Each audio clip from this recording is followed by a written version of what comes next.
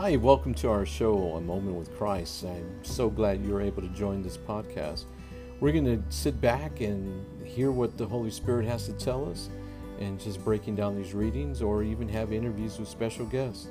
But as always, I'd just like to thank you for taking the time to choose to listen to this podcast. May God bless you always. Talk to you shortly.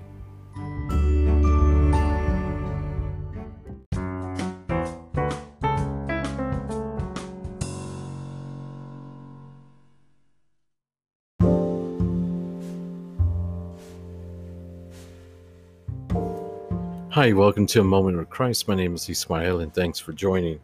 Let's begin in the name of the Father, Son, Holy Spirit. Amen. Blessed Lord, soften me, soften my hardness of my heart, Father. Till away the hardened rock, and may I open always to be your faithful servant. We ask this through Christ our Lord. Amen. In the name of the Father, Son, Holy Spirit. Amen. This reflection is based on the book of the prophet Jeremiah, chapter 3, verse 13 through 17. Psalm is Jeremiah, chapter 31, verses 10 through 13. And the Gospel of Matthew, chapter 13, verses 18 through 23. So in today's reading, the prophet Jeremiah, we receive the message that God loves us as a husband loves his wife. Once again, God testifies to his love for his people, even us.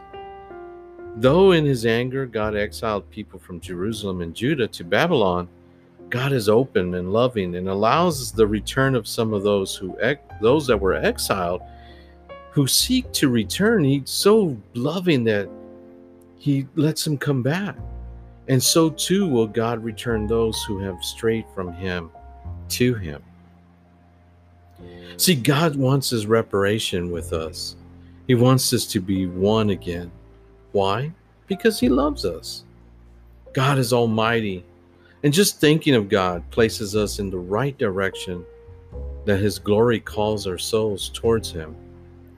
Jeremiah announces that God will unite us under an enormous love, that the people will evoke from the old law to a united love, where Jerusalem becomes known as the Holy Land.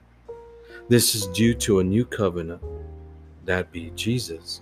Because of Jesus, God allows the return of sinners to him who repent and want to return to the living Jerusalem, the Zion of grace, God himself.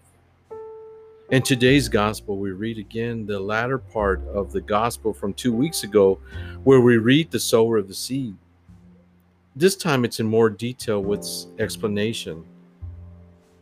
Let's compare a rich soil, right, with that of our yards here in our lawns here in Texas during the Texas summer heat.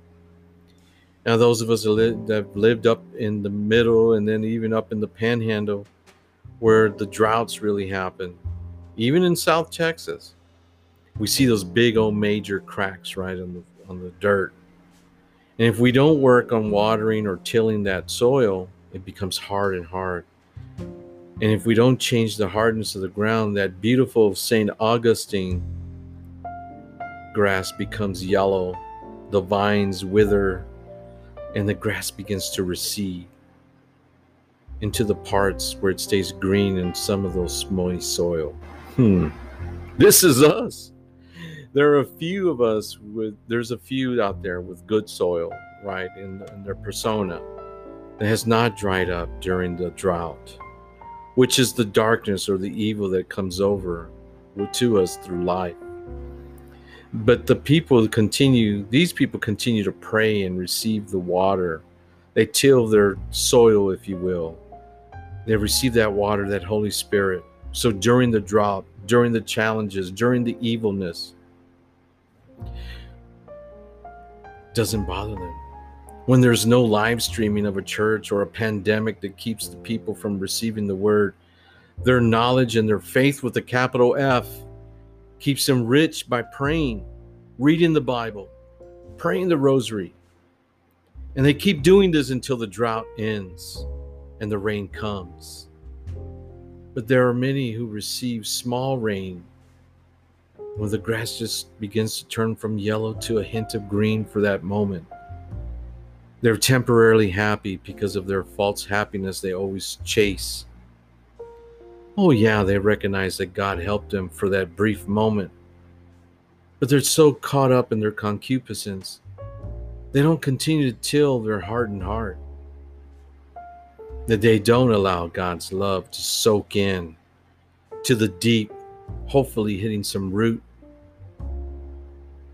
So when the heat, the reality of life comes again, these people revert to their unhappiness and begin to blame God once again for their misfortune.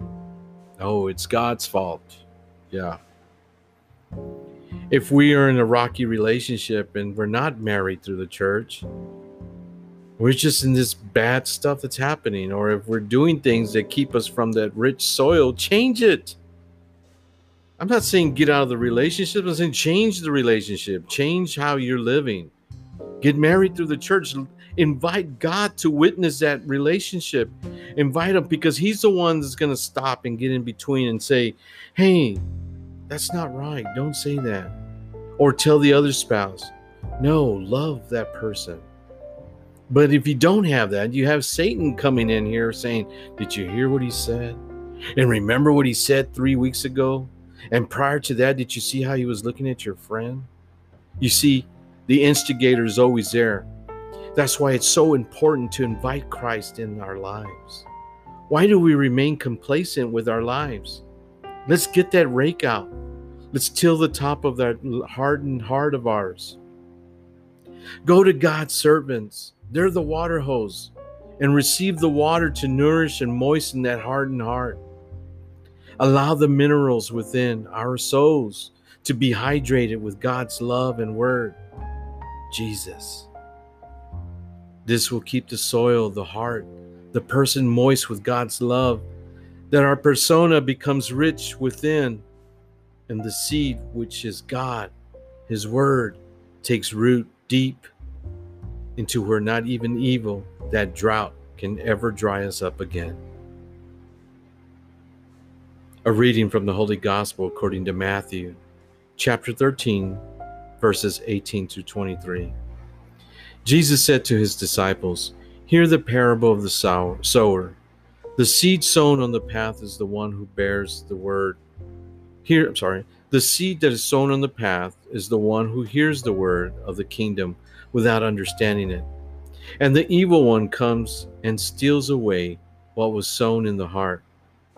The seed sown on rocky ground is the one who hears the word and receives it once with joy, but he has no root and lasts only for a time. When some tribulation or persecution comes because of the word, he immediately falls away. The seed sown among thorns is the one who hears the word, but then worldly anxiety and the lure of riches choke the word, and it bears no fruit. But the seed sown on rich soil is the one who hears the word and understands it, who indeed bears fruit and yields 100 or 60 or 30-fold. The gospel of the Lord.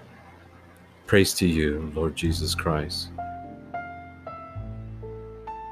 Father, I shall till the soil of my person to allow your word to hydrate my soul. Keep me rich with your love and never allow me to leave you. Amen. May the Lord Jesus Christ be with us all. In the name of the Father, Son, Holy Spirit. Amen. Have a beautiful day.